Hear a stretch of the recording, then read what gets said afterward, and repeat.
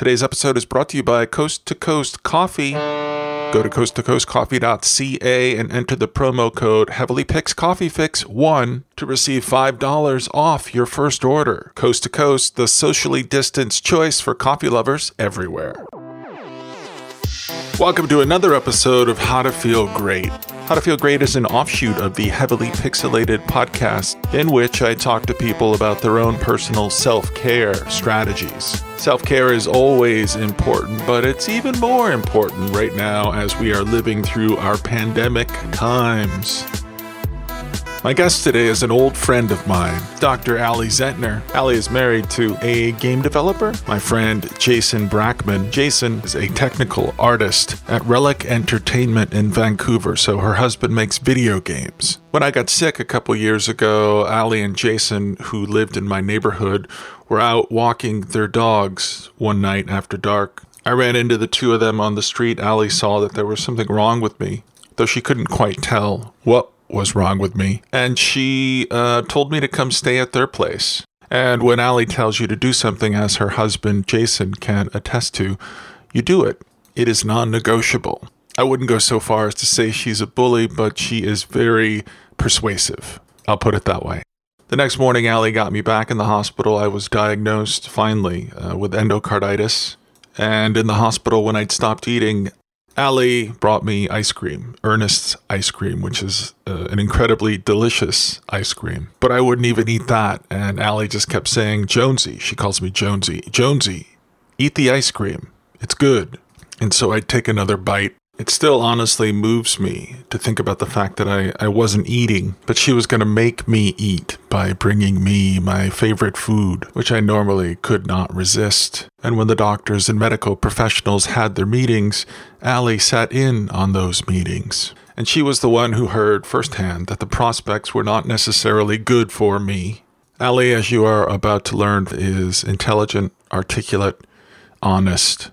It sounds like an exaggeration, sure, but I seriously don't know if I'd be here if I hadn't bumped into them that night. I'm just really fortunate to count her as a friend, so I figured during the COVID-19 crisis that we're all living through right now, who better to connect with for me and for you than Ali Zentner. Let's bring Ali in now. I can only see a picture of you. I don't have a camera on my new computer. That's not true. Every new computer has a camera. No. I got one of those Mac Minis. They're just like little boxes, and you have to plug in a third-party monitor. So there's no camera built into it. Anyway, you're not on video, are you? No, but yeah. Why do you want to see me then? Well, because right now on my phone there's a picture of you smiling rather smugly. Well, I'm sorry. Don't look at your phone. Okay, I won't. But I'll take a picture of it and show you. It's No, I know the photo you're talking about. I mean, it must be the same photo, the black and white one, right? It is. It is in black and white. That was from my TED Talk. Oh, nice. So it's a few years old, but I don't really like photos of myself. I don't take very many photos. I'm not one of these.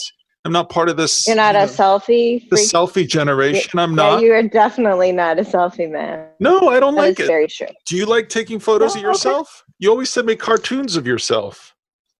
I don't mind those what are they called? Memoji things? Emojis. Yes. But no, apparently if they're of you. No, wait a minute. I'm not as Luddite as we think. Because just shush. Yeah. Because if they're of you, they're called memojis. Yeah. Okay. Memojis. Got it. Yes. I'm not up on things the way you are. But no, like seriously, it's like two non-hip people trying to educate one another. It's very, very, very sad. So I don't want to keep you long. I know this is your day off. I have two of them now. Two what? 2 days off now.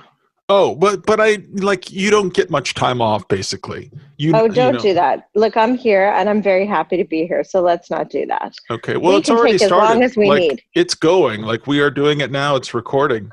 Okay. Well, but you're going to edit some of that memoji shit out. I might not.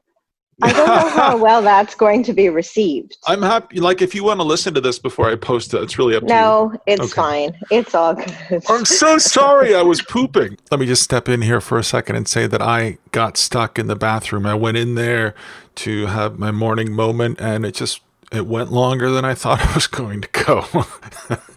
And so I missed Allie's first call. So that's what I'm apologizing for. I was just like, I think I can do this really fast. Don't apologize. It's a natural. No, never. Just like I will tell you. Fast poop. And as a woman of science. Yeah, it's important. Yeah, you can't rush the body. You got to make sure you got to give it time. Every physiological function has a pace. You're always so busy though. I don't even know when you have time to poop. Like, you're always on the way to something or on the way from something. Always make time. Absolutely. Okay. But I can only, like, you know me, I can only go at my own home. So this is like right now, this is perfect for me. This is true. I do not like using toilets outside of my own home. I have not had an away game in about 10 years. Because this is my poop place. You got to be a non-denominational. Like, I can't. What would that be called? A non-denominational. Depository. No, there's like a good word for We'll think of it. We'll find a medical term for it, but yeah. So anyway, I watched Too Hot to Handle, which you recommended. I did, yes. And great recommend. A great recommend. I haven't watched a reality show in so long, and if I'm, you're gonna. Yeah, but I don't know if I'm gonna watch any more reality after this. Like that might have been reality. Yeah, my reality choosing privileges are over. Well, I think this is I'm assuming it's typical of what the offerings are out there, right? Like this is just typical. Like it's all good-looking people acting vapidly and bumping into each other and kissing and then arguing and then kissing and then arguing. So I feel like if we're gonna really sort of break this one down, sure. So I feel like a reality television has genres just like every other television does, right? So there's the sort of like low level, like reality show classic, watching people, watching very sort of attractive people make very bad decisions. So that's sort of what other, like, honestly, I can't think of any other kind of reality show other than that. That's all we have. You got to get into like the baking competition. So like my absolute favorite 100% like top of the line reality TV show that makes me feel joy in the world is the Great British Bake Off. Okay. Hands down. When you bake, for the reasons that, and if you're going to do another one, so like a palate cleanser for you, if you will, would be to go from Too Hot to Handle to that. And then somewhere in between would be Love Island UK. Okay, so, and for the following reason. So, first of all, as you know, I am a massive Anglophile, and like anything with a British accent is automatically elevated. Yeah. Automatically. Yeah. Yes. Like people could be calling me every nasty word in the book, but as long as they're doing it in the Queen's English, I'm good. Yeah. So, and the Great British Bake Off takes home bakers and literally they work all week. And then on weekends, they come to the tent in the middle of the British countryside and they bake for 2 days in competitions and then they go home. Yeah. And so there's this beautiful camaraderie among them. And like all good British, all good Brits, they don't have great teeth. They're not like fluffed and folded like the American versions. Yeah. And there's something very beautifully honest about it. There's a genuineness about it. And the prize isn't like 30 million pounds or anything like that. It's just a glass plate. Oh, that's nice. It's so lovely. A glass plate and a bunch of flowers at a picnic with their family. It's rather modest. It's very real. So that's going to be your next one. Okay. It's not that I don't care about food. I just don't care about the making of the food. I've never been a food maker. You think so? You would. Oh yeah. Like I got to tell you, it's because I think you care about how Like you're fascinated with how stuff gets put together in the world. Yeah, to some degree. Yeah. I'm fascinated by how video games get made. That's one Right. thing I like. Well, there you go. But- But you also marvel at like how things work in the world. Like Yes. you're an inquisitor. So I'm a curious soul, yes. As are you. Yes, absolutely. Yeah. So, so I think that like being curious and wanting to learn, which is just what a learner is, right? That might translate into... Do you feel like you're getting more curious as you get older? Is that hard to answer for you? No, I think I had to given like I was in school for what, like 30 billion years. There's that. B, the nature of my work automatically, I think, forces me to constantly ask why. Yeah. What? Like, why is this happening? What am I going to do about it? What's my next step? Yeah. Those kinds of things. Yeah. And I think also, so I think that makes me just innately that. But then, I don't know, I'm quite fascinated. I think just like, this sounds very corny, but being at play in humanity all day long, every day, and particularly in these times where I'm doing only telehealth, so I'm literally on the phone or on virtual visits with patients from like 8:30 in the morning till like 5:30 at night. Yeah. Is telehealth, is that the formal name of the service? Apparently that's what they're calling it, or virtual medicine, I think. So how does it work though? So there are like a Zoom meeting, right? But we have protected sites, so that it's privacy protected, and so that because it has to protect all your medical information and everything. And a patient will call in, and then you see them and you have a visit as if they were sitting in your office. Obviously, I can't do a physical exam on them necessarily, although certain things I can kind of do. So, for example, if they have a home blood pressure machine, they'll take their pressure in front of me. Yes. And then I do it that way, or I do a phone visit where I talk to them on the I call them and I talk to them. So, there are so many reasons why I love and respect you, and I need to introduce you to the listeners. You are you're an esteemed doctor in the Vancouver area in Canada, and recognized around the world for your work in the obesity realm. Is that true? I don't know about the recognized around the world. I mean, I know I have some. I need to step in for a second. Allie's rejection of my superlatives, well, it's very coy and terribly Canadian. Generally speaking, Canadians strongly dislike bragging about themselves. Yes, I am. You travel to Europe? I have been to Europe. Yes. Yes. I've been mostly for the fashion shows. I've been to meetings as well, but yes, I've been in obesity medicine for 20 years and have have been working in this field before it was even, I think, really a real recognized field. So yes, I love your story so much, and I love I love the things that motivate you and drive you, and you have more drive than anyone I know by far. And we know some people with a lot of drive, right? But I met your husband first, and I had lunch with him. We went to I don't even know what it's called, Joe Forte's or something over on Robson.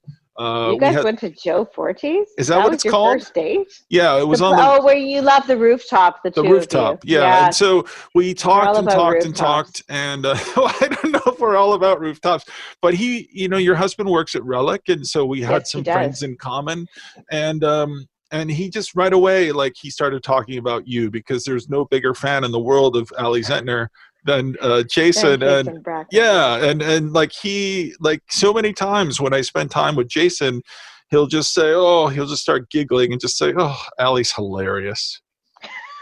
he'll just say that, and he won't always even, tell a story that demonstrates your hilarity. But he believes thoroughly that you are the most funniest, most intelligent, most just smartest, most evolved person on the planet. And I love the reverence that he has for you. Yes, I have done a serious number on Jason Brackman. I think because I got him young and I just really fucked him up. Can I swear on your podcast? Yeah, of course. But you didn't. Okay. Yeah. But honestly, you didn't. I don't think so. I think you've both been good for each other. I do think that your personalities they complement each other in a way. Yeah, go ahead. Yeah, don't you think? I think ultimately. That's very sweet of you, first of all. It's true, though. It's all true. But I wonder if maybe perhaps you could come to whenever I present at a meeting or something, and maybe we could just, have that. Or okay, sure. Yeah, whatever you need. I would. I would do anything. Awesome. For you. I think it's interesting because as a total aside, my mind's going 75 places. I think in medicine, particularly our challenge, and I've been thinking a lot about this because there's a little bit of extra time in my day to sort of reflect, which I guess goes to your point of am I still curious is I think we have a specific standard of a way of doing things, and so that's expected. Yeah. And so when that standard is expected, it's almost like when people acknowledge that standard, we're almost off-put by like this whole sort of thing right now where everyone's acknowledging first line workers and healthcare workers in particular and their commitment to this. And I know I find it very unusual. It's uncomfortable because that's the standard. It would be like thanking your lungs for exchanging oxygen. It's just, or thanking a fish for swimming. You do this every day. You've been doing it for years. Yeah. Right. But not just, it's not even part of the job. It's the job. So that's a weird thing. Have people stepped out of their way to say that they're grateful for you and the work that you're doing? Have they done that to you? Yeah. I mean, it's weird for me because I'm not yes, I am on call at a COVID ward should they need me. Fortunately, I am living and working in Vancouver where we have, flattened the curve and our COVID response has been so good that we haven't needed this kind of thing. So, so that's one piece. But yeah, I think particularly among my patients, they acknowledge that from day one, we were doing virtual medicine a week before the country shut down because the goal here was we didn't want a bunch of patients sitting in waiting rooms at risk to one another. So I think they acknowledge that their care has been completely seamlessly uninterrupted. One day they were in the office, the next day they weren't, but their prescriptions were still magically getting filled. And if they needed anything, they would just email me and that would get delivered, whether it was grocery, our clinic's been delivering groceries to patients if they needed it or what have you. So I think but you would thank someone in any case for that. And the answer that I always put out is you're welcome. No big deal. It's really not. So I don't know. It's not, this isn't one of those humble brag shits. It's just what we do.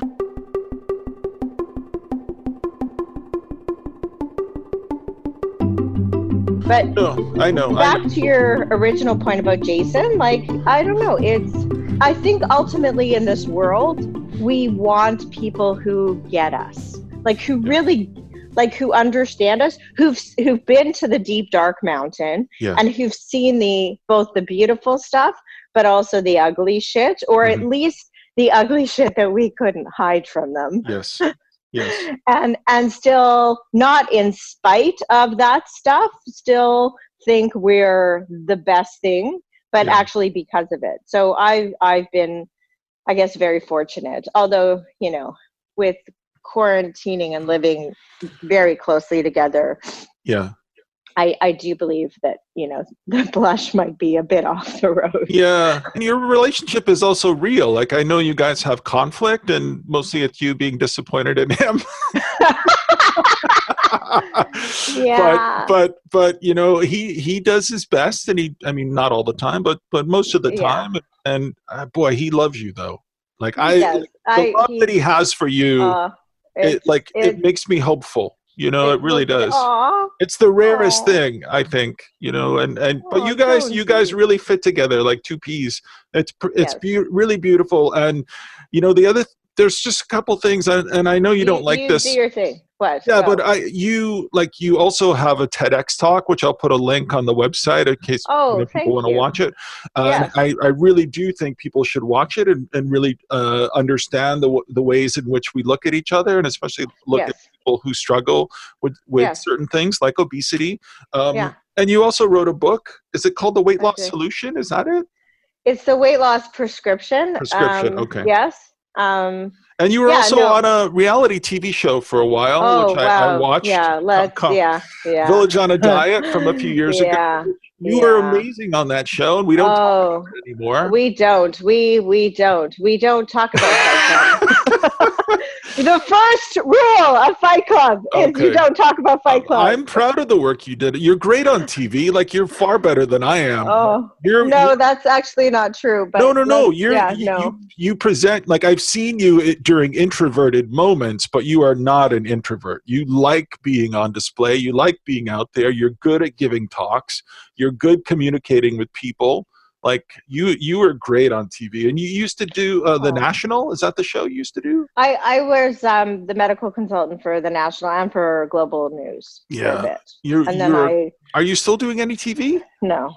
Okay. No, it is. As you know, it's interesting. I think I did a lot of sort of medical media stuff for a while, and then now my work is more involved in like grassroots organizations that I think have huge value, like in terms of right now sort of starting up this project called No Fat Shame, which is based on the idea. I love that.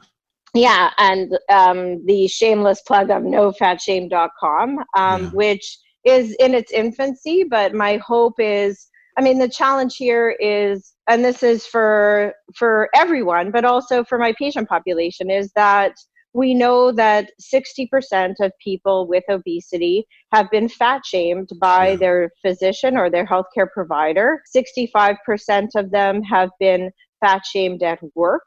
We know that 70% of kids are bullied at school.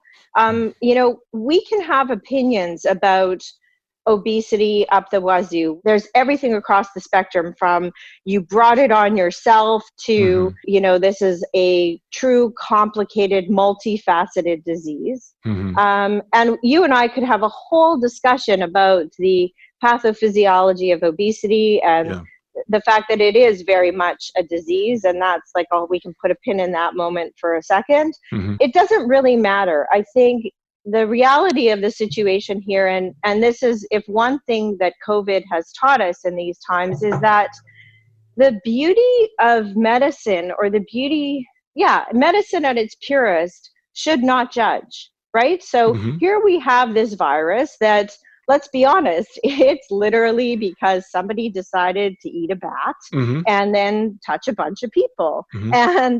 And here we are in this situation. It's literally a sort of man-made experience, if you will. But it doesn't matter, because medicine has to step up and it has to take care. And so I love that message, the message at its purest is, it really, the morality of how did you get yourself into this is there is no place for that here. Everybody deserves care. And I was raised in a socialized system, a socialized healthcare system. I work in a socialized healthcare system, and I am a massive advocate for this kind of socialized healthcare system where, healthcare is a right and it's not a privilege, and it is the great equalizer, and everybody gets good care, period, not based on anything other than need. And I think that to then use a disease like obesity and to weaponize it against the patient, and to say, this is on you, this is your own moral failing, and you got yourself into this shit, you get yourself out of it. I worry, like that to me is not just unscientific, but it violates every moral code in my being. It violates, it offends the social justice warrior in me to the nth degree. And I think it flies in the face of this sort of hope for the better world that we're trying to achieve here. So, and here we are all in our homes, all trying to do our part to, for the health of others. So I'm a huge advocate for this initiative to try and educate people about obesity as a disease, to try and spread a higher level of education across the board, not just in society, but in our medical schools and through our residency programs, and to just elevate the idea that, yes, there is definite treatment for this disease for those who want to engage in treatment. And make no mistake, the idea behind No Fat Shame is not to say that everybody needs treatment, that this is wrong. It's not that. It's that this is a disease.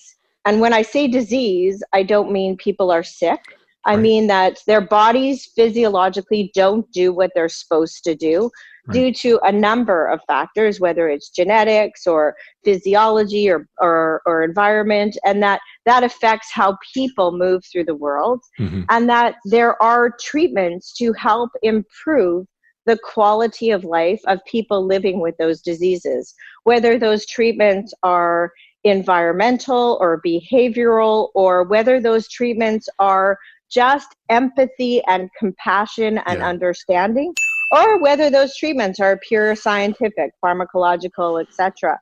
That I think that the world needs to understand that people are quite diverse, and they have diverse needs. They have individual experiences, and it's not upon us to sort of cookie cut those experiences and hold them up as examples. And more importantly, I think that, if there's one thing that we could do is just be a little bit more compassionate and kind when it comes to approaching people with obesity, period. And that always starts with, in my experience, medicine reflects culture and culture reflects medicine. Yes. And in many ways, my profession has been a trailblazer for social change. And in many ways, unfortunately, it's reflected or shone a light, if you will, on the areas where social change has not been as quick. A little background here, this No Fat Shame school of thought that Ali is advocating for comes from a very personal place for her. Ali has been overweight for most of her life. It's something that she will always struggle with. She's in great shape now these days. She walks many kilometers to and from work every day. She runs marathons. More importantly, she brings other people who struggle with obesity to walk or run those marathons. And in order for Ali to help other people understand themselves, she first needed to understand herself. Your book, I don't think we give it enough credit in the sense that it's like you're a very good writer, and I think it's a terrific memoir in addition to being a self-help book, but there are lots of stories about you and what you went through in your life to become who you are today. And I wish those stories got recognized for the quality stories they are, instead of this is just part of the weight loss prescription. You know what I mean? I do. I'm writing another, I think maybe I'm writing, it's interesting. That book was like almost 8 years ago. Yeah. And I think, I make no mistake, very proud of it. But I would argue, A, the world has changed, and B, I think I've changed in the, your 40s are a very different time, as you and I have discussed. And yes, and as 50 sort of comes to your life. 50? I don't know anybody who's 50. I do not? No, I know. Apparently it's this club. It's this new sort of, okay. I don't know. It's fine. It's fine. You'll find out when you get there. in like 15 minutes. I don't know if you feel comfortable talking about your clinic at all. My clinic, I love my clinic. I love talk your about my clinic too. all frickin' day. But can you talk about your clinic a little bit, and also explicitly, Yes. just tell me what you're comfortable with as far as people, if they Jones, want. you're hysterical because you and I have had conversations where you never would worry about my comfort level, and here you are. But this is a public thing, and I don't want to expose you. I want you to I want you to be comfortable. I'm respecting your boundaries. I know I have the answers to some of these questions, but I'm giving you. I'm trying to find out. You're giving me license to invite. To share what you feel comfortable. You've done so much incredible work. Oh, you're very sweet. My clinic is one of the largest multidisciplinary. Did you just? Yeah, sorry. Was that a sneeze? Sneeze. Was that it was a blast sneeze. Yeah. Or no, it was a blow, wasn't it? It was a blow. Yeah, I don't sneeze. So there's nothing we can do about a blow. No. Like you can't say bless you or we just got good job. Yeah, thank you. Good job. All right. My clinic is called Revolution Medical Clinic, and it's the largest one of the largest multidisciplinary, publicly funded. So it's not a private clinic. MSP sponsors obesity clinics in the country. We have a patient base of about 5,000. We have 3 physicians, 3 nurses, and a dietitian. We offer sort of across the board care for people with obesity and metabolic disease.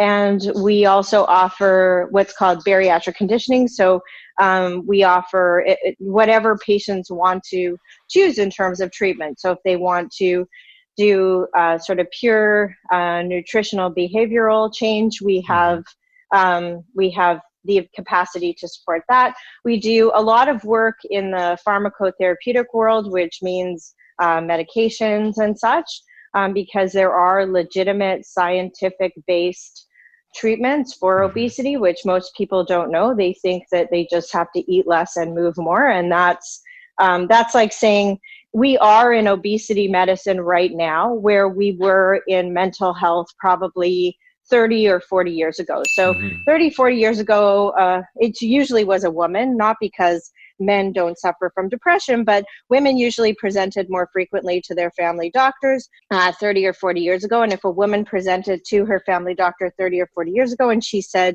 my mood is terrible, I'm really sad, I can't get out of bed, her doctor would probably say to her, you're fine. It's just you're stressed out, or, maybe, what have you. Just cheer up. Right. And nowadays we look at that and we're horrified. We're shocked that we would have, some of the treatments that we used to do in the name of medicine are abhorrent. I think people don't realize that, for example, homosexuality was considered a mental illness until 1976. It was taken out of the DSM-4.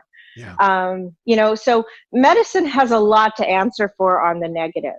Yeah. But science has the opportunity to make things right. And we now know that obesity, which is essentially, if you were to describe it at a cocktail party, you would say that the brain thinks it's starving and it inappropriately stores fat tissue.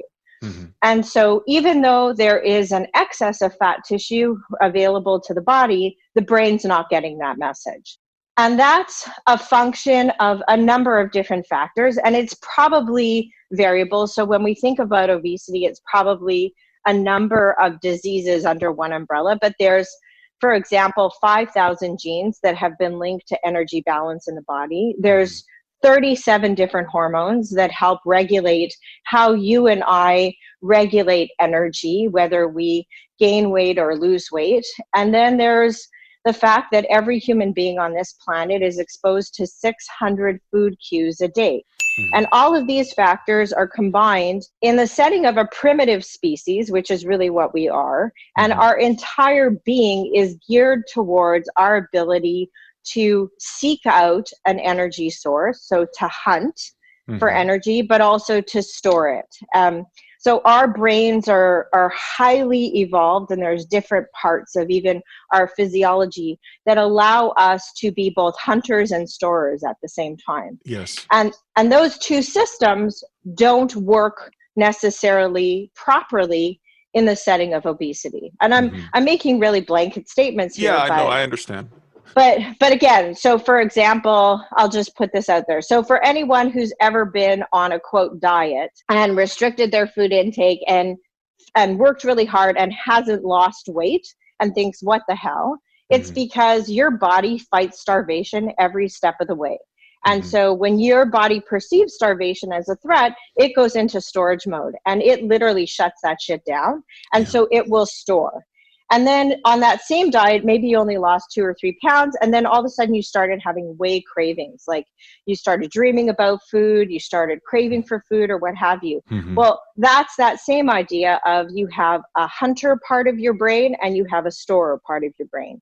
And so when the storage center is threatened, when the part of your brain that's geared towards perceiving sort of the gas gauge on your car being empty or full, perceives that there's a threat to the amount of energy that you have, it will activate your hunter in order to make you seek out food in almost a compulsive way and gather it. And so that's your craving center, so to speak. So those systems are in play, and they're primitive physiological systems. They are not a psychological willpower learned behavior experience. They're actually innately sort of a part of your survival, if you will. Yeah, I feel like I've learned so much since I've known you now for over 10 years, really. But I feel like maybe when 10 years ago, when I would look at somebody who was obese, I would draw certain conclusions that were not fair to those people and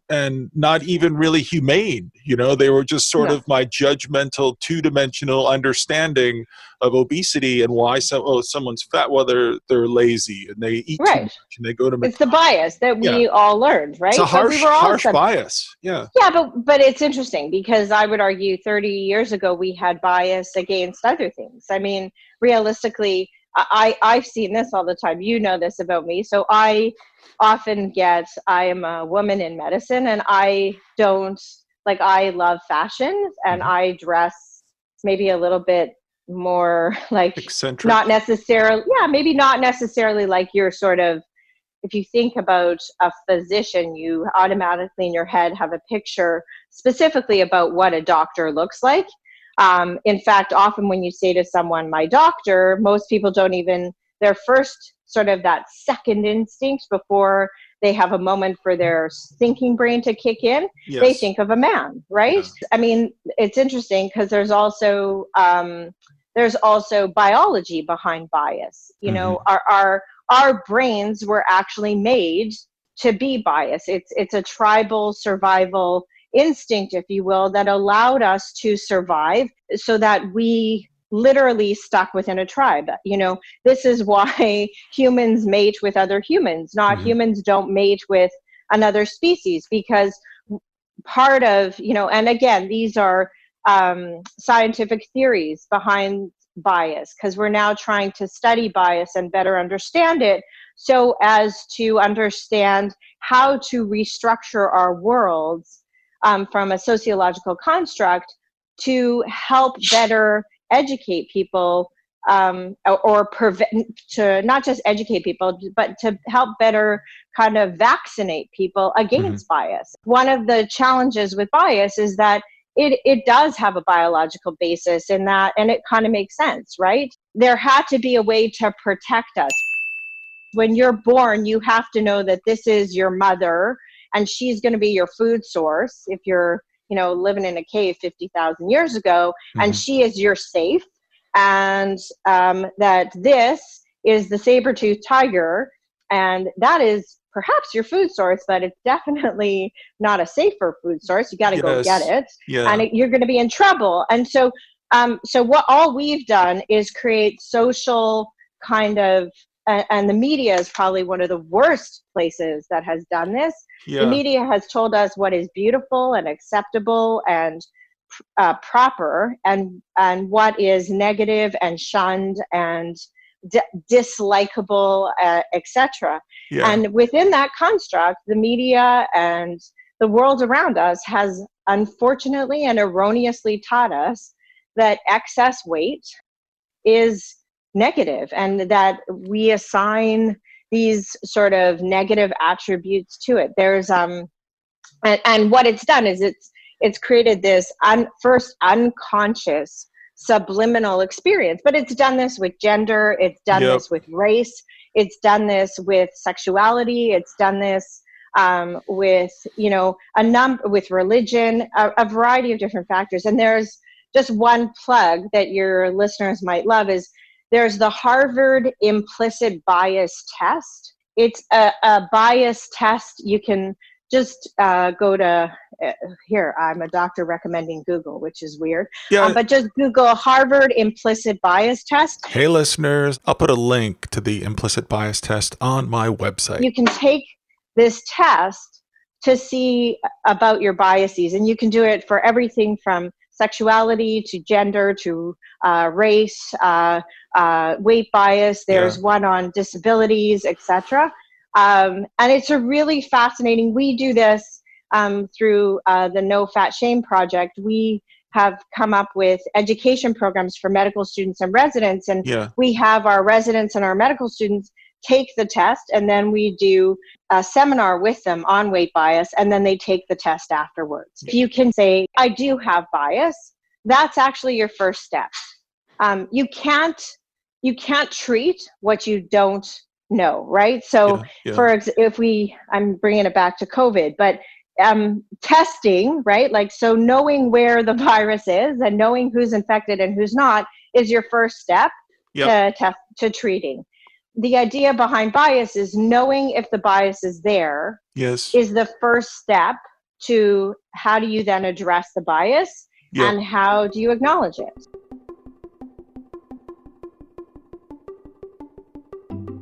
Today's episode of the How to Feel Great podcast is brought to you by Coast to Coast Coffee.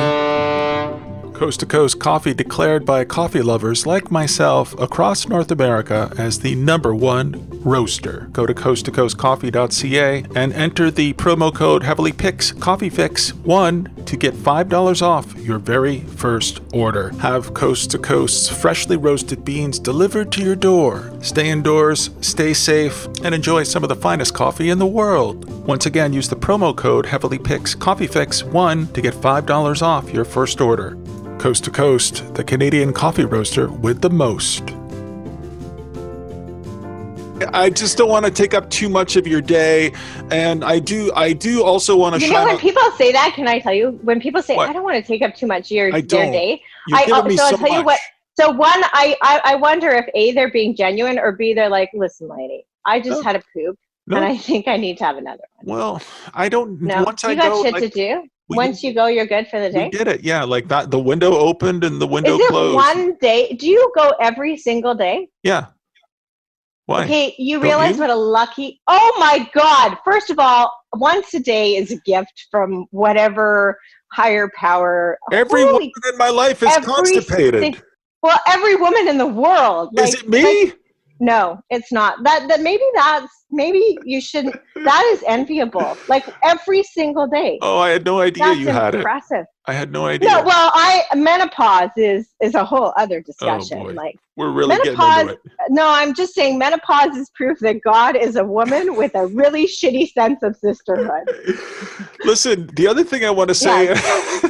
That's my new tagline. Like, that's your new bumper sticker. Is angry, and she's furious at all of us. I'm just saying, you could do a poll of your readers, because I would argue that, like, and I don't have numbers, but I would not be surprised if 50% of like North Americans do not have a daily bowel movement. Okay, what about J-Bone? Oh, well, now we're exposing him. No, it's okay. We'll leave him out of it. Honestly, I've been around him 24 years. How do you not know? You guys share a bathroom. No, you have your own bathroom. Oh, fuck no. Yeah. We don't share a closet. We don't share. This is the secret to 25 happy years. Are you making him go outside now? No. The secret is like you need you need your own space. I envy that. And you need a credit card No, I don't. We only have two. And you need a 3? credit card. Well, that's Ruby's. You need a credit card that he doesn't know about. You also owe to those people who are thinking of cohabitating with any human, other human, a person who would come in and clean. Because people, you and I've talked about this. Yeah. Couples fight, all couples of every variation. Yep. They fight about 3 things. They fight about money. They fight about time spent. Mm-hmm. And they fight about division of labor. Those are your 3 things. And every argument comes down to that. I paid for this. I did this. Why didn't you do this? Right. How come you're not spending time with me? You run marathons, and you've run how many marathons in your life? 5? So I've ran, I now walk them. Yep. But I've ran 1, 2, 3, 4, 5. I've ran 5 and I've walked 8. So Which is 13 amazing. in total. But the thing is, it's like there are many things I love and respect about you, but the fact that you do these for yourself, but you also do them with people you work with, people who maybe don't have the best habits. You show them the good things about these experiences. And I love that you do that. Like, honestly, Jason and I, a couple of years ago, we were doing grouse. We were climbing a mountain, and you were there climbing a mountain with other people. Like, well, I do it with my patients. So, that's so beautiful. I love that. We do the Honolulu Marathon. The Honolulu Marathon is the most walkable marathon in the world. Yeah. And every year we walk it with patients. I started that 8 years ago. And what season of the year do you do that in? It's in December. I hope it still goes this year. I don't know if it will, but we'll see. Yeah. But I think what the point of it is that I think people, when they think of athletes, they think of, this sort of, 1% body fat, born and bred. And that's bullshit. An athlete comes in every shape. If you actually even go to the finish line of a marathon, you'll see that it's every shape, all and shapes, size. And that it's every level of fitness. And and I would argue it truly is kind of the best of humanity. I remember reading this quote. I wish I had written it, so I'm not going to take credit for it. Is, if you want to have a bit more faith in the world, go to the finish line at a marathon, because you'll see what the human spirit can really do. That's beautiful. And so this past December, I had 12 patients cross the finish line at the Honolulu Marathon, ranging in age from 30 to, my oldest patient was 65, and he was incredible. He had, when I met him 5 years ago, he had type 2 diabetes and severe aortic stenosis. He had a new heart valve placed. He had bariatric surgery 2 years ago, so he doesn't have he doesn't have diabetes anymore. And he retired this year. And sure enough, he did the Honolulu Marathon and crossed the finish line, walked it in just under 10 hours. I mean, if that's not an athlete at 65 to walk 42 kilometers in 28 degree heat, I don't know what is. And he was incredible. Yeah. And just walked that's strong. That's so amazing. I love that. I really do. Fun. Changing people's lives. But you're doing that. But I'm not really. I'm just. Yeah, you are. No, I don't think there's any monopoly on that stuff. I think, look. I feel like you're really doing it, and I'm no, that's bullshit. So stop it. So here's the cool part: is that all you need to do to change someone's life is to see them for where they are, right? Because it doesn't matter if you're doing that, like as someone who's working at a grocery store or a bus driver or on a podcast. Is the reality of the situation is we all just want to be seen, and we all just want to have a human connection, and we all just want to know. It's like the 4 C's, or the 3 C's of love is confirmation, which is someone needs to witness your life, right? You just want to know that your life is being witnessed by someone. The next C is connection, which is you just want to know that when they're witnessing their life, they're somehow identifying and making a connection to you in this world. that they don't just see you, but they get you. And so they're confirming who you are, they're connecting to you. And then the third is compassion, that they don't just see you and they get you, but there's this validity to who you are as a person. And I think that as long as you do that in any work that you do, then that's contributing to the human condition. Yeah. You can't have like a world just made up of physicians. Like everybody has to do their part. And that's why, especially in these times more than ever, oh man, there's so many heroes like in this story. Can I bring up something that will irritate you? Sure, because why not? Yeah, like, is that because of the evaluation we just had? Is that no. You think I just I was also doing so well. Let's piss her off. I always want to say that you saved my life, and you hate it when I say that because it's not true according to you. It's not. But literally, like I've never talked about this openly.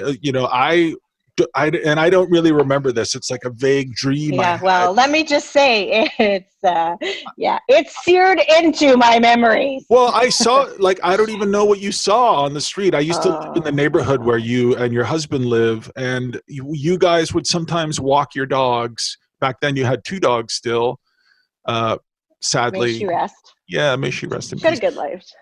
But then you guys apparently encountered me and I don't even know what I was doing at that point. Oh wait, I wasn't even living over by you then. Do you want to know what happened? Yeah. So you were not feeling well. You had the flu. Yeah. Quote. And you were just like, look, I'm just not feeling well. And I said, well, okay, Jones. And that was back when we had a spare bedroom. And I said, why don't you just stay over and I'll keep an eye on you, because you're not looking 100%. And but where do you remember what part of the city you ran into me? I thought it was over more towards like Robson, but I didn't live over there then. I think you were on Robson, and I said, we ran into you and you said, well, I'm just not feeling 100%. And I said, why don't you stay over and we'll keep an eye on you. And you stayed over. I went to wake you up the next morning. Yeah, that I remember. Yeah. Do you remember that? And I said, hey, Jones. I said, Jonesy, where are you? I said, how are you? And you looked at me and you didn't know who I was. Yeah, and I said, Jonesy, do you know where you are? And you said 011. And I said, Jason, I need you to get up right now and take Scott to the emergency room at St. Paul's Hospital immediately. Yeah, and he did, and I finally got checked in, and somebody guessed that I had endocarditis. Apparently, it was just like a weird long shot. They were just like, maybe he has endocarditis, and they're like, oh yeah. Yeah, I love it how it was like a guess. I mean, that's what they tell me. They're like, people have been trying to figure out what was wrong with me for like 3 months at that point. I've been going to the ER, and they'd always send me away. I think part of the challenge was, and this is it's one of those ones that actually, if you look back, we in medicine, we often call it the retrospectoscope. Yeah. You're like, and it was like, if you look back, because I remember even there was one time where you said to me, my thumb hurts. Oh, I've really? got this thing on my thumb. And this was and you and I have a very loving brother-sister relationship. Sure. And there are times where, are you there? hold I lost on. you for a second. Yeah, you got a call? No. Oh, it's my mother. There you go. You want to take it? No, it's okay. Right. We'll sorry. I shouldn't sound like that. My mother is a very, very nice woman. Lovely. Who is 80 and who is still line dancing in her senior's home because they're socially distancing in their line dancing. Don't get me started. Yeah. That's another podcast. Yeah, that's a whole other discussion. Yeah, man, my mother, my relationship with my mother. What were we talking about? We were talking about 011 and the retrospective diagnosis. The retrospective. So I remember you said to me, there's something wrong. I have something on my finger. I was always complaining to you about things wrong with me. So there was always it was almost like I felt terrible because it was like one of those boy who cries wolf where you're like, I have a bump here and I this, and I was like, oh shit. And sure enough, it was striation? An Osler's node. Yeah, you had, which is what's Osler's node? So this is the other funny thing about medicine. Men, only men, God love them, name shit after them. So like they're like Alzheimer's is a guy. Oh, okay. Yeah, like Charcot-Marie-Tooth disease is named after 3 different doctors. Dr. Charcot, Dr. Mary, and Dr. Tooth. Yeah. And the 3 of them argued. There's like Wolf Parkinson wife is again 3 different doctors. That's so weird. In the history of medicine, there isn't one disease that is named after a woman. Yeah. Oh, there's like Peyronie's. So Peyronie's this is hysterical. Like Peyronie's is basically ischemia of the penis. Okay. And it's named after Dr. Peyronie. Dr. Peyronie. Okay. Well, good for you, Dr. Peyronie. Thank you for all you've contributed. That's twisted, right? It's the patriarchy, baby. Well, hey, on Still Wednesdays, going strong. We smash it.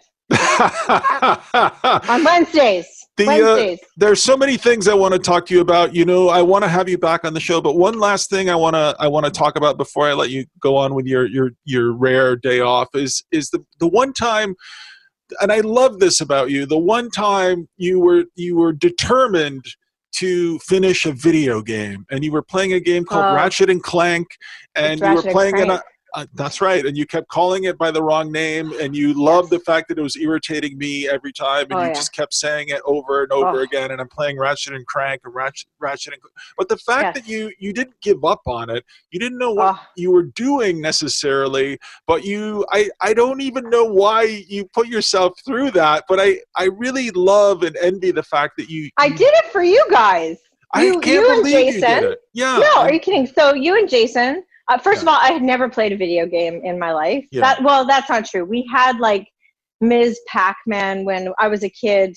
Sure. We would go to we'd go out for Chinese food, and there was like a video game machine at the Chinese food restaurant, and you'd put a quarter in and you'd play. Right. But for me, I was so bad at it that it was a waste of a quarter. Most people could make a quarter last at least 5 or 10 minutes. I was like, Ms. Pac-Man's tough.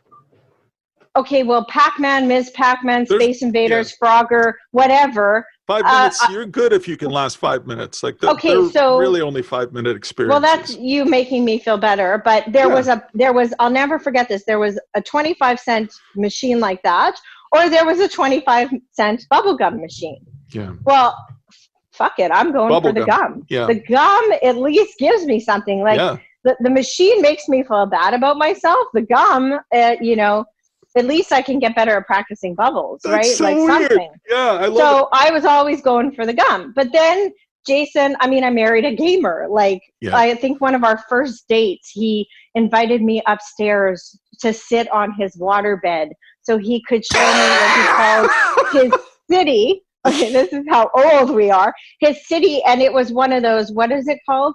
What happened before the internet? What's that called, Lovey? Oh, he had a BBS. I don't even know what that stands for. A bulletin board system. Okay. Right? Is that what that is? Yes. So he had a bulletin board system. Sure. And literally I would sit there on the waterbed, picture it, dark room, the sound of the waves of the waterbed, and what was playing in the background, that do-do-do-do, dis-moi, dis-moi. What was that song that you wooed me with? Shit. It was like this, anyways. I'm learning so much about you and Jason. Oh, what was the song? Do you remember? Oh my God, Jason is rocking back and forth as we speak. His autism is coming out. Yes, his autism. He's totally. Well, no, we call it spectrum. Thank you very much. Yeah. So he literally wooed me with this kind of, the old sort of 90s, techno rock shit. Plus a waterbed. Do you remember the song? And the old waterbed, which was just basically a bag of water in a thing. And I listened to from his bulletin board stuff. That was my first memories of falling in love. And then, so then I decided, well, okay, I should really play a video game. Let me just see. You're what talking about years later. Because I never was interested. I remember, what was it, Christmas of 95, driving around Winnipeg, trying to find a copy of Myst. Was it Myst? Yeah. Yes. Yeah, that sounds in my 72 Plymouth Valiant, which had power steering, but no power brakes. Back then. And I did smoke, like smoking half a pack of cigarettes in minus 32 below zero, window down, like trying to find this man that I had fallen in love with, trying to find him a copy of like this Myst You know, game. I remember Myst for sure. Yeah, and then Great coming game. home and like watching him play it for hours. Yeah, it's kind of boring to watch. No. Are you there? She called again. The woman is relentless. Yeah. And then just thinking that this is like, this better be more interesting to watch or to play than it is to watch, because this is love.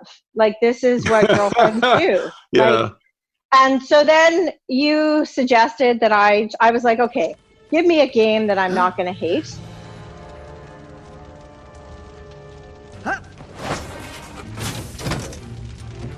And you suggested this game, and I was very lucky because I have a video gamer with me that if I got stuck, I could just hand him the controller, and he would get me through any boss battle. Well, isn't that romantic? Like, that, sure is. You know, it's a big statement of ourselves. And the other thing I should say about this is that I am not, like, because I'd never played video games, like, I couldn't even handle the actual controller. Yeah, it's like, complicated. Well, it's like, he was like, left front click, and I'm like, what the fuck is he doing? What's left front click? And some of our greatest fights were like, and then he would get really frustrated with me. So what we did was, and the other thing I noticed is, it is a rabbit hole. Like, you can literally start it and look up, and it's sundown. Maybe I'll just call you Clank. My name's Ratchet. So I would set the oven timer for like a specific amount of time, because I was like, this is scary. And I would do like, okay, I'll give it 2 hours. And that's why I called it Crank, because I was like, this is addictive. Like, this is... Oh, yeah. Okay. I see the Crank now. Oh, and Jason told me, what was it? That I should shoot people that were chasing me. And or chase people that were running away from me. And then after a while, what happens is you just get violent. Like, I believe who you are in your darkest soul is who you are in like a video game, because there were times where I would just like, there was this one gun that was like a crystal ball gun, like it was a disco ball. Yeah. And you could throw the disco ball and everybody starts disco dancing and then you can shoot them. Yep. That was pure joy. Yeah. Yeah. Like, I was a bit worried after a while, because there were times where I'd work a full day at work. I'd be like, you know, this compassionate individual. I'd come home and I'd be like, okay, let's turn this shit on. Let's kill some people. Let's do this. Let's throw a disco ball and let's just carnage. To defend Insomniac, the developers of the game, they weren't people necessarily. They were usually aliens of some kind. Oh, yes, right. Sorry. I was just trying to humanize them. But I will give a big shout out that Ratchet and Crank was, like, to this day, I think I have emotional attachment to that game because it was my first real video game that I finished, number one. Number two, I think it was like the first time I could sort of see a video game for its value, if you will. Like it's kind of like I peeled back. Here's what it is. You know, when you were a kid and you used to go to the mall and there were those pictures of those dinosaurs and you'd have to look at it a certain way, almost like cross your eyes and the dinosaur appeared. Yes. So it was the first time that I stared at the picture and I actually saw what everybody else saw. Yeah, that's good. Like, that's good. I could see the dinosaur, I guess, is what I'm trying to say. And also, it was like just pure entertainment. Like it was. Yeah. So it's funny because, like, even though I'm talking about like, I wanted to kill some alien, it did not ignite there was nothing violent about it. I don't believe that video games promote violence. It was just sheer entertainment. I just thought it was so sweet of you to do that. Like, I still can't believe you did it. I just can't believe you put the time aside, because you're a multitasker. If you are home and you are fucking around, you're usually doing 6 things all at the same time. And with video games, you can really only do that. You can't multitask. No, see, maybe that was part of the problem. Right? That's part of the problem. You can't multitask It- enough. No, it's not good. Like if you could, yeah, I guess you can sort of multitask a bit. Like you can hand off the controller and then, do something else with someone, but maybe they should invent a multitaskable video game. We might be onto something. No, here. but most people like to do just one thing at a time. No, they don't. That's not true. No, you're the only one who likes to do 18 things all at the same time while watching Sex and the City again. Okay.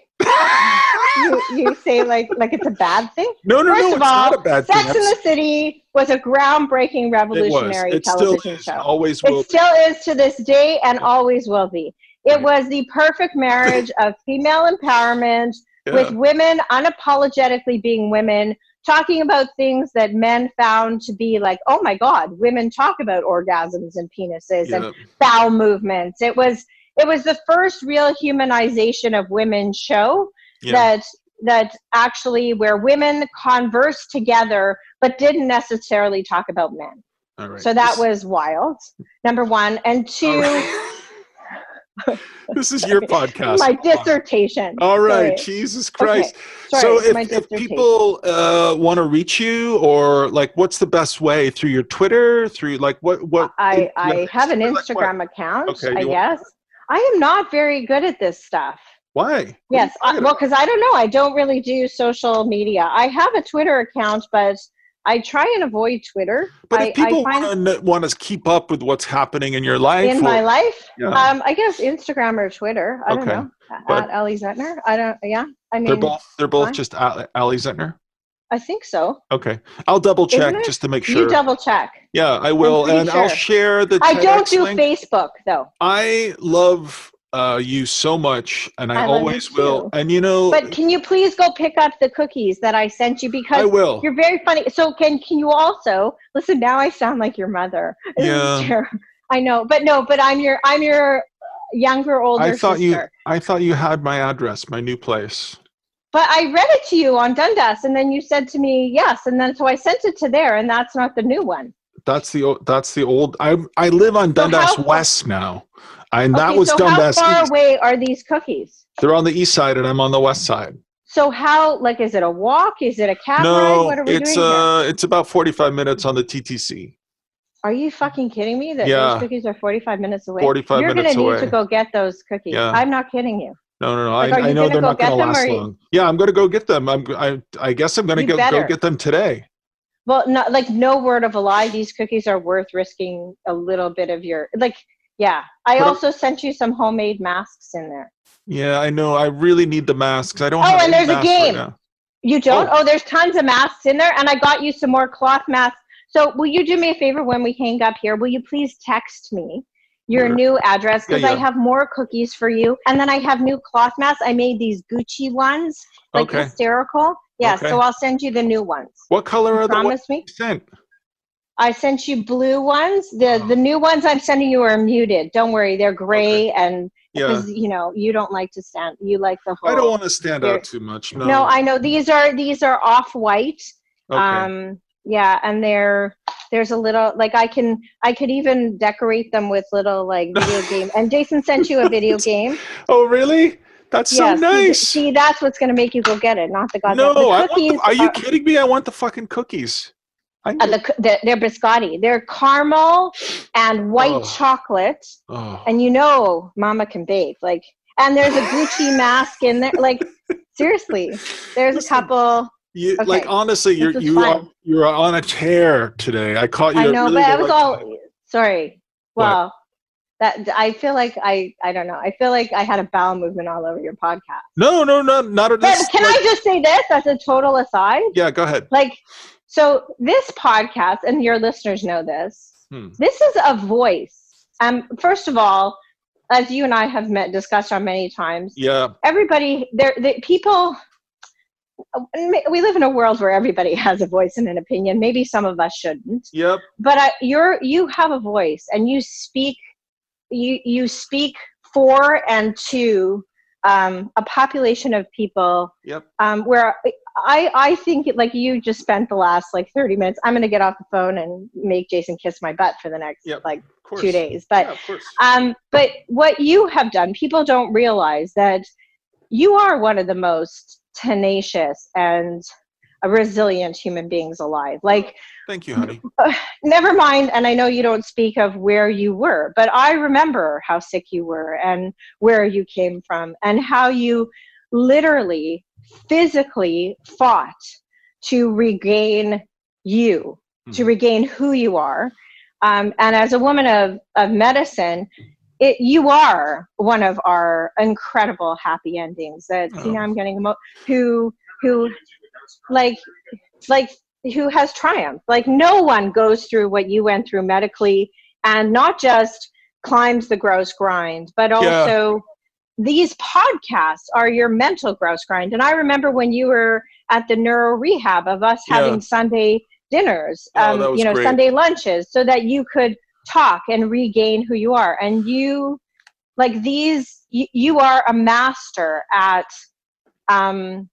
connecting to people in a way that allows them to feel just celebrated for who they are, for their quirkiness and their everything. All right. So all right, that's enough. See? But the other thing is, it's like, you were there. I remember when I went in the hospital and I wasn't eating, and I remember you brought Ernest ice cream. I know, and I forced me to eat it because I would just eat like one bite, and then I had no appetite at all. And so you were like, "Oh, Jonesy, pick up your spoon. You need to eat more. You need to eat more." And so I was like, "Okay, I'll try to keep eating this shit." But you were there at the front, and then on the other side, you're right. You would throw these incredible lunches, and you would invite one or two people over, and it was really fun. And I never wanted them to stop, and they stopped eventually. And we all went back to our regularly scheduled lives. But those two things, like the bookends of the experience, all this. Also, in addition to finding me on the street and saying, "I think you should not stay home alone tonight. We have to keep an eye on you." Thank you so much, though. I really appreciate it, Allie. I love you, Jonesy. I love you. You're too. a good man.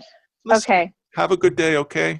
You too. Stay safe, okay? And go get those fucking cookies. I will. Jesus, stop yelling at me. Okay, bye. Okay, bye.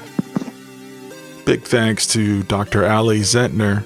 You can follow Allie on Twitter and Instagram. She is at Allie Zentner, Zentner. Her website is nofatshame.com, and her book is called The Weight Loss Prescription. It is honestly a great read. Patrick De Ortega provided the chiptunes we heard in today's show, including the one we're listening to right now. It's called Mystical Pixels. New Patreon members include Zachary Plig, Greg Fair, Chris Martell, Dr. Kimberly Vole, and Peter Mashara. Thank you to all of you.